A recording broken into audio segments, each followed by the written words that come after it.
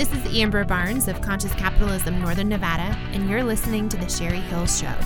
Sherry is the wealth protection diva and CEO of Sage International, Inc., a leading provider of financial education, business development, and wealth protection strategies.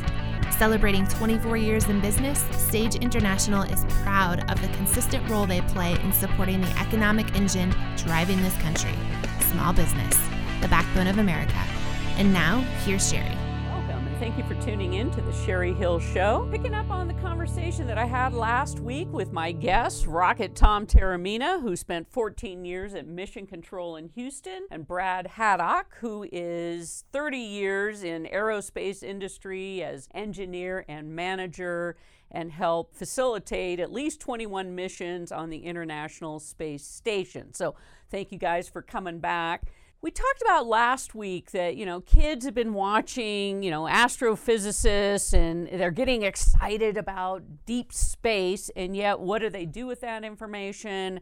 How can they convert that into a passion to go, I want to be part of, really discovering what's going on in outer space. So when we come back, we have this absolute gem in our community called the Challenger Center for Space Science Education. We have one here in Nevada, and I want Tom and Brad to talk about what's going on there and why we here can do something about fostering that inspiration in young people. We'll be right back.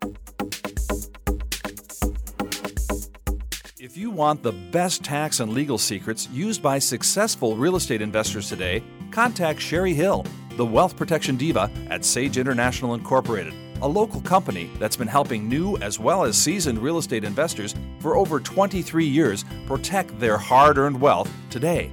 To schedule a free 30-minute consultation with Sherry, call 775-786-5515. That's 775-786-5515 to strategize with the Wealth Protection Diva today. Call Sage International. All right, and we're back talking with Tom Taormina and Brad Haddock, and I want to first talk about the Challenger Center for Space Science Education. So, Tom, tell us what that is. When we had the tragic disaster with the Challenger spacecraft where it exploded, the families of the astronauts that were on board created the Challenger Learning Center Foundation, and it's probably one of the most enlightened moves that has been done, and of course it's private sector. What they've done is they've said, how can we take the knowledge, the theme of that mission was teaching, and how can we perpetuate that and build on the legacy of those poor folks that perished in that accident? So they came up with a model called the Challenger Learning Center. And what it is a simulated mission control room, a simulated space vehicle that takes you to Mars or wherever you want to go. And when you get there, you get out into a laboratory environment where there's experiments all around the room. And the Challenger Learning Center of Northern Nevada is one of 43 such centers. And we were just very fortunate that a couple, Paul and Jenny McFarlane, got bitten by the bug and went through the absolute rigor of trying to get it set up here in Northern Nevada. Its original home was at Sparks High School, and they put literally thousands and thousands of K through 12 youngsters through the program. And what's different about it compared to traditional education is they got to pick who was going to be the flight controller, who was going to be the mission specialist, who was going to work these experiments. And they were accountable to one another. So youngsters who sat across the table from each other in school were actually symbiotically working with them and maybe 10 or 12 other youngsters. And then the genius of the Challenger Learning Center model is that they would throw in emergency conditions. Your oxygen in the booth is expiring, it's filling with CO2, go get your mask. And at the end of the day, the K through 12 mostly come away with, I didn't know I could be in charge of my own destiny. I didn't know I could work with that fellow over there who I don't really like a whole lot, but boy, when we worked together, it clicked. That is the genesis of the Challenger Learning Center program. And so now, Brad, it's located at the National Automobile Museum. Talk about this room, this space. I mean, when you walk in, what is it I experience? It's patterned after a combination of mission control and the mission engineering rooms, et cetera, in NASA. And then obviously the remote base that we would have laboratory environments and that sort of thing in. It's really inviting for kids and parents. My wife and I sat down in one of the simulators and had to run it and everything. And I'm thinking, God, if one of these things had existed when my kids were little, they would have really benefited by seeing it. Of course, I took them to Lockheed Martin, and we got in the high bays, and they were able to see all the equipment and stuff that we launched for Space Station. But this is open to everybody. This is an opportunity for all kids to, and parents to bring their kids to check out and get some experience on what it is to fly a mission. I think the imperatives that Tom was talking about just a minute ago get transferred during these missions, and the imperatives are the same ones that we use in the aerospace business in order to make a successful mission. And those are things like accountability to one another, accountability to the mission, communication. You know, that kid over there that I necessarily don't like, in order to be successful, I have to communicate with him. Teamwork is kind of the same thing. And the commitment to the mission. What is the mission? It's those special imperatives that we all drag around with us every day in the aerospace business. It's critical because, the jobs of the future require critical thinking, data analysis. I mean, this provides a lot of that kind of basic training in these missions. Absolutely. And the other model that it puts forth is, what are we going to do with the seeds we've planted with these young people? We left Sparks High School a year ago, and the National Automobile Museum, Jackie and our staff just took us in and said, this is just a great place for us. It started with the transition of lunar vehicles versus terrestrial vehicles, but and I'm going to ask your audience to help out, because the actual Challenger Learning Center program has been stopped for a while because of funding and retooling the Auto Museum to allow this thing to exist. So grants, donations, Challenger Learning Center of Northern Nevada, look it up.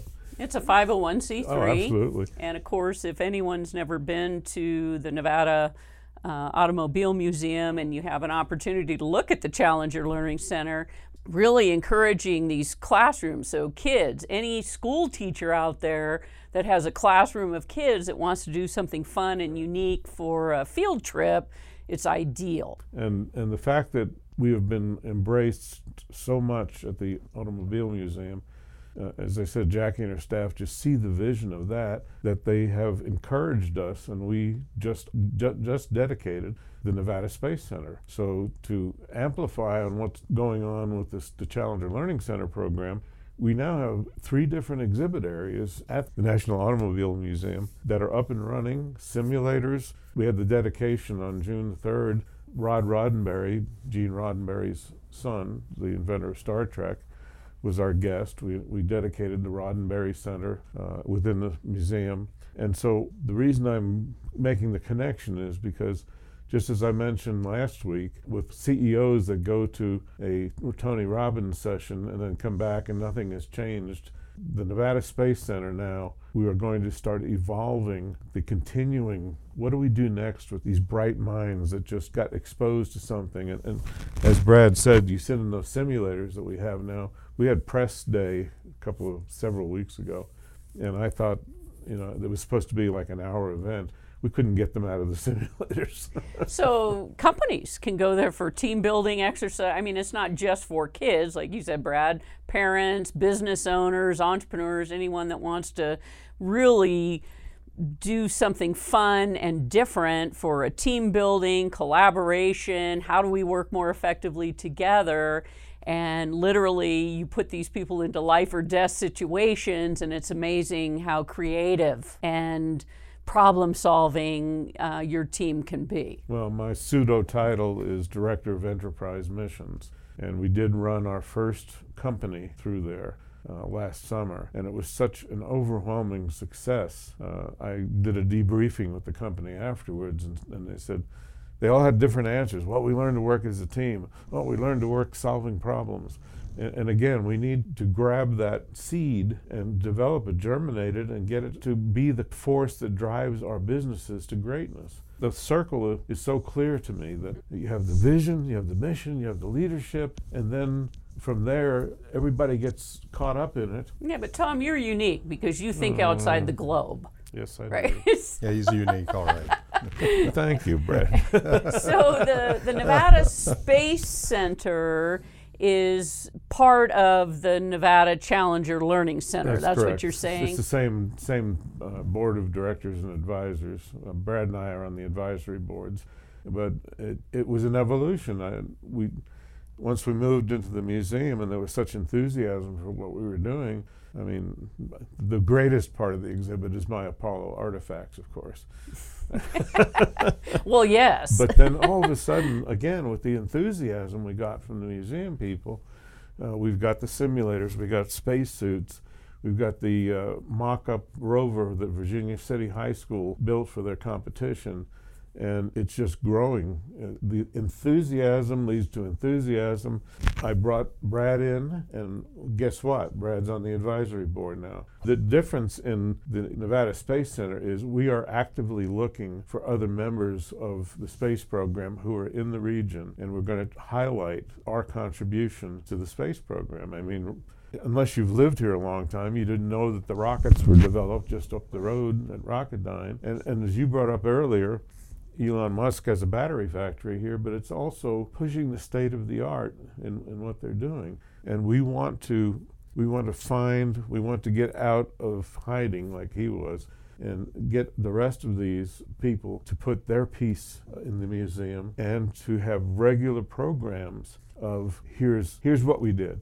Brad and I went through it the other day. Yeah, we had an incident on Space Station a number of years ago where the solar arrays are made to retract and then re-extend, so we can get them out of the way for certain things. And we retracted one, then we extended it, and as we extended it, it tore. And we had to set about figuring out a solution at Mission Control to fix it, and then write the procedures to send astronaut Scott Parazynski and Dan Wheelock running the remote arm to send Scott way out, farther than any astronaut has ever been, out to put these little adaptations of stuff that we found on Space Station to fix the solar array. And it was wildly successful. And it's such a great story, but nobody knows that that ever happened. And there are other stories like that. And I think the plan going forward is to bring that excitement to the Nevada Space Center Challenger Learning Center in the form of little presentations that people can see and understand how the solutions were arrived at. Well, and the people that were involved in creating those solutions. We have to go to break. We come back, I want to talk to Tom to find out, can we actually talk to people in outer space? Are there extraterrestrials? I mean, these guys are out there all the time. When we come back, we're going to find out. Suntech Solar Screening adds elegance, comfort, and privacy to your home. 352-9396. Suntech Solar Screens block up to 90% of the sun's heat and glare. Suntech Solar Screening proudly features Pfeiffer screening products. 352-9396. Suntech Solar Screening combines. Attention all residents of northern Nevada. This is a high heat alert. Temperatures will be in the high 90s and 100s for an extended period of time. Call Suntech Solar Screening to block the sun and heat from your windows. Now back to our commercial. Don't suffer any longer as temperatures soar into the 90s and 100s. 352-9396. Senior citizen and military discounts. Suntech Solar Screens pay for themselves with lower cooling costs all summer long. Make shade while the sun shines. Call Suntech Solar Screening for a free estimate. 352-9396. Suntech Solar Screening. And we're back. Thank you for tuning in to the Sherry Hill Show. I have special guests today, Rocket Tom Taormina and Brad Haddock, who have spent many years in mission control or the aerospace industry, really helping people foster and be passionate about what's going on in outer space. But of course, still, as human beings, we're constantly wondering, is there life out there? You are a ham radio operator, so I know that if anyone can tap into an extraterrestrial, it's probably you, Tom. If you haven't already, but he found me. I found Brad, you, Brad. And we seem to hang out a lot together. What does that tell you? That's the big mystery out there. And so what are we discovering? It's a great question. We have organizations such as SETI. They're doing it on a grand global organized scale, looking for signals to come from other places. Hams have been around for 100 plus years, and we are advancing, building the state of the art from the little crystal radio set that I built when I was 11 to a massive ham radio station that we have now. We are fostering the exploration of how do we communicate both terrestrially and extraterrestrially. As a matter of fact, in July at the Nevada Space Museum, we have an entire day-long program called Talking to Space. There's two parts of it. One of them is, as hams, how do we communicate further and further with, our motto is, when all else fails, we can communicate. We can take a wire, hang it in the tree, and talk 300 miles when everything else is gone. So that's our heritage. Being licensed, that's part of the things that we commit to do. But the second part, like, we bounce signals off the moon. And we do that not just to bounce signals off the moon, but it's creating the technology to be able to hear further and further away. The moon is not a reflector, so the signals are teeny, teeny, tiny signals, and we're developing technology so that the space exploration and looking for the ETs is becoming easier and easier. But I imagine there must be sound, I would think. Yeah. It depends on whether there's rarefied atmosphere or not. Okay. If it's in the vacuum of space, there isn't much atmosphere in order for the sound waves to propagate. But because of the nature of impacts, radio waves can be generated. They're kind of random, but they can generate disturbances that we can hear via RF or radio frequencies. Mm-hmm. So we have to separate that stuff out. And it's like Tom and I were discussing the other day, where we started really getting a handle on this stuff was a couple of guys, Pennington and Wilkerson, and the background radiation experimentation that they were doing. You know how you turn your radio on and it's not on a station and you hear all that hash out there? Well, a lot of that hash is coming from just the background noise from the universe. And the idea of SETI is to take that background noise and listen very, very carefully for any intelligence within that noise and be able to pull it out. And as ham radio enthusiasts, we strive to be able to hear. I mean, that's the, being able to pull signals, that are going around the world out of the trash and understand what's going on. That's how we initiate contacts on ham radio. We're doing the same thing with SETI. We're listening to that background noise and trying to pull intelligent signals out of it. Well, what if we get one? I mean, what's going to happen? Oh my What do we do now? What we do now, boss? I'm not exactly sure, and perhaps the space theorists believe that this has all, of course, happened already, and we have not only alien beings at Area 51, but we have regular communication with some of these folks. Why would they hide it? I mean, that's my thing. What Roswell, New Mexico, and Area 51, and what is it they think that we can't handle? You just asked the question. How would your child react to it? How would my great-granddaughter react to it? It's an information overload. But to bring it back into the context of reality and why we're doing all of this, it actually is an inverse pyramid, because the hams were the ones that invented communication, and we continue to invent it. So the Nevada Space Center, we're in the planning stages of having a permanent terrestrial ham radio station there so that the youngsters can understand how signals propagate around the world. But we're also going to put in a satellite and a space tracking station. The hams currently have 20 orbiting satellites that are in orbit. And plus the space station. Hams on space station. Many of the astronauts on the space stations are hams, so they have what's called ARIS, amateur radio in the space station, and the schools can apply for a time period to be able to, for the kids to directly talk to the astronauts. So at the Nevada Space Center, we are going to have ARIS missions where they will be able to see the astronauts, and we hope to have hundreds of children there and adults, and some of them will actually get to speak with the astronauts. Then again, we set up this enthusiasm about it, and we can put them on the ham satellites. As long as one of us is a control operator, they can actually talk through satellites to other people in the world. Around the universe. How nice. So at the Space Center and the Challenger Learning Center, which are all combined there, you guys are starting to create these events. So if anybody's interested, I mean, what website should they go to find out? Just Google Challenger Learning Center of Northern Nevada. It'll take you to the website, which is continually evolving. There's new stuff on there every day.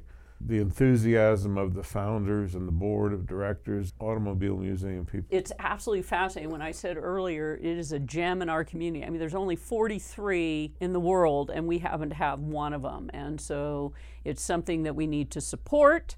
It's something we need to participate. And certainly it's not, like you got to twist my arm to go have fun. It's really going to be awesome for young people, especially if your kid is going, gee, what's going on in outer space? Get them to the Challenger Learning Center so they can have real answers. And maybe that sparks that enthusiasm or that excitement. Get them into STEM. Get them into STEM education. If you can get a child interested in science, technology, engineering, and math classes that give them that foundation and motivate them, with the reasons that they can be motivated with in the Challenger Learning Center. I mean, every one of them is a jewel. And with drone technology completely expanding and just all the things that you can see where everybody wants to be flying. I mean, that's what we're doing. These are missions out in space, and if you want to be an astronaut, it seems more likely that I could be an astronaut today than I could have 50 years ago, absolutely. Right? You'd have to be an old guy that drank a lot. So what an awesome thing. All right, well, is there any final thoughts or words you want to say? I want to invite everyone to the National Automobile Museum at their earliest convenience, not just to see the amazing car collection that Mr. Hara endowed us with, but the space exhibits are growing almost daily.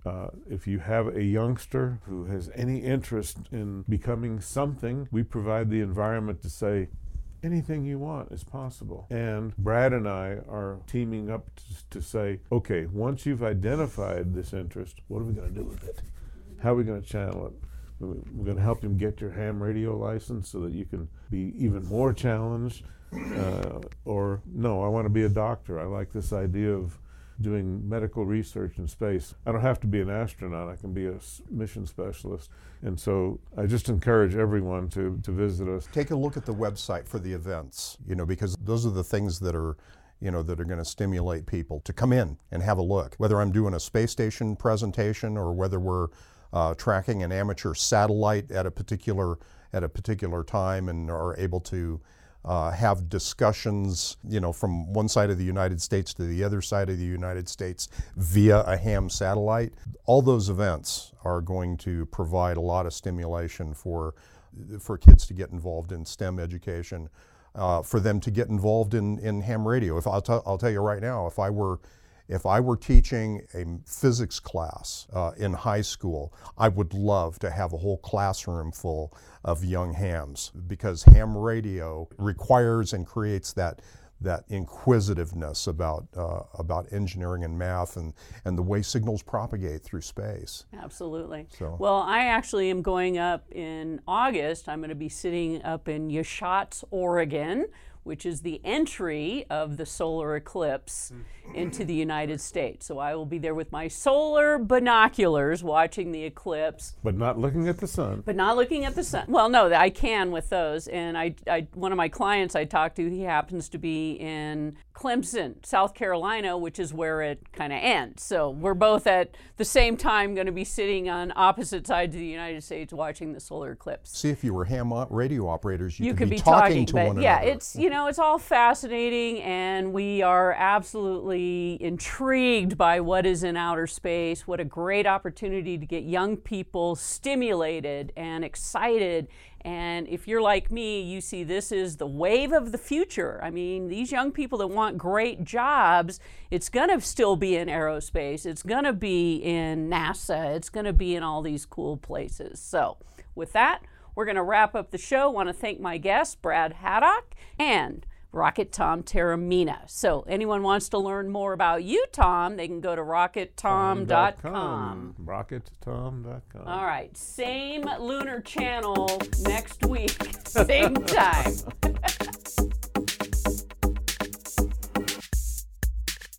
Sherry Hill Show values the role we play in supporting the economic engine driving this country. Small business, the backbone of America. Send her a message on Facebook.com/Sherry Hill Show and tune in next week, same time, same station, for the Sherry Hill Show.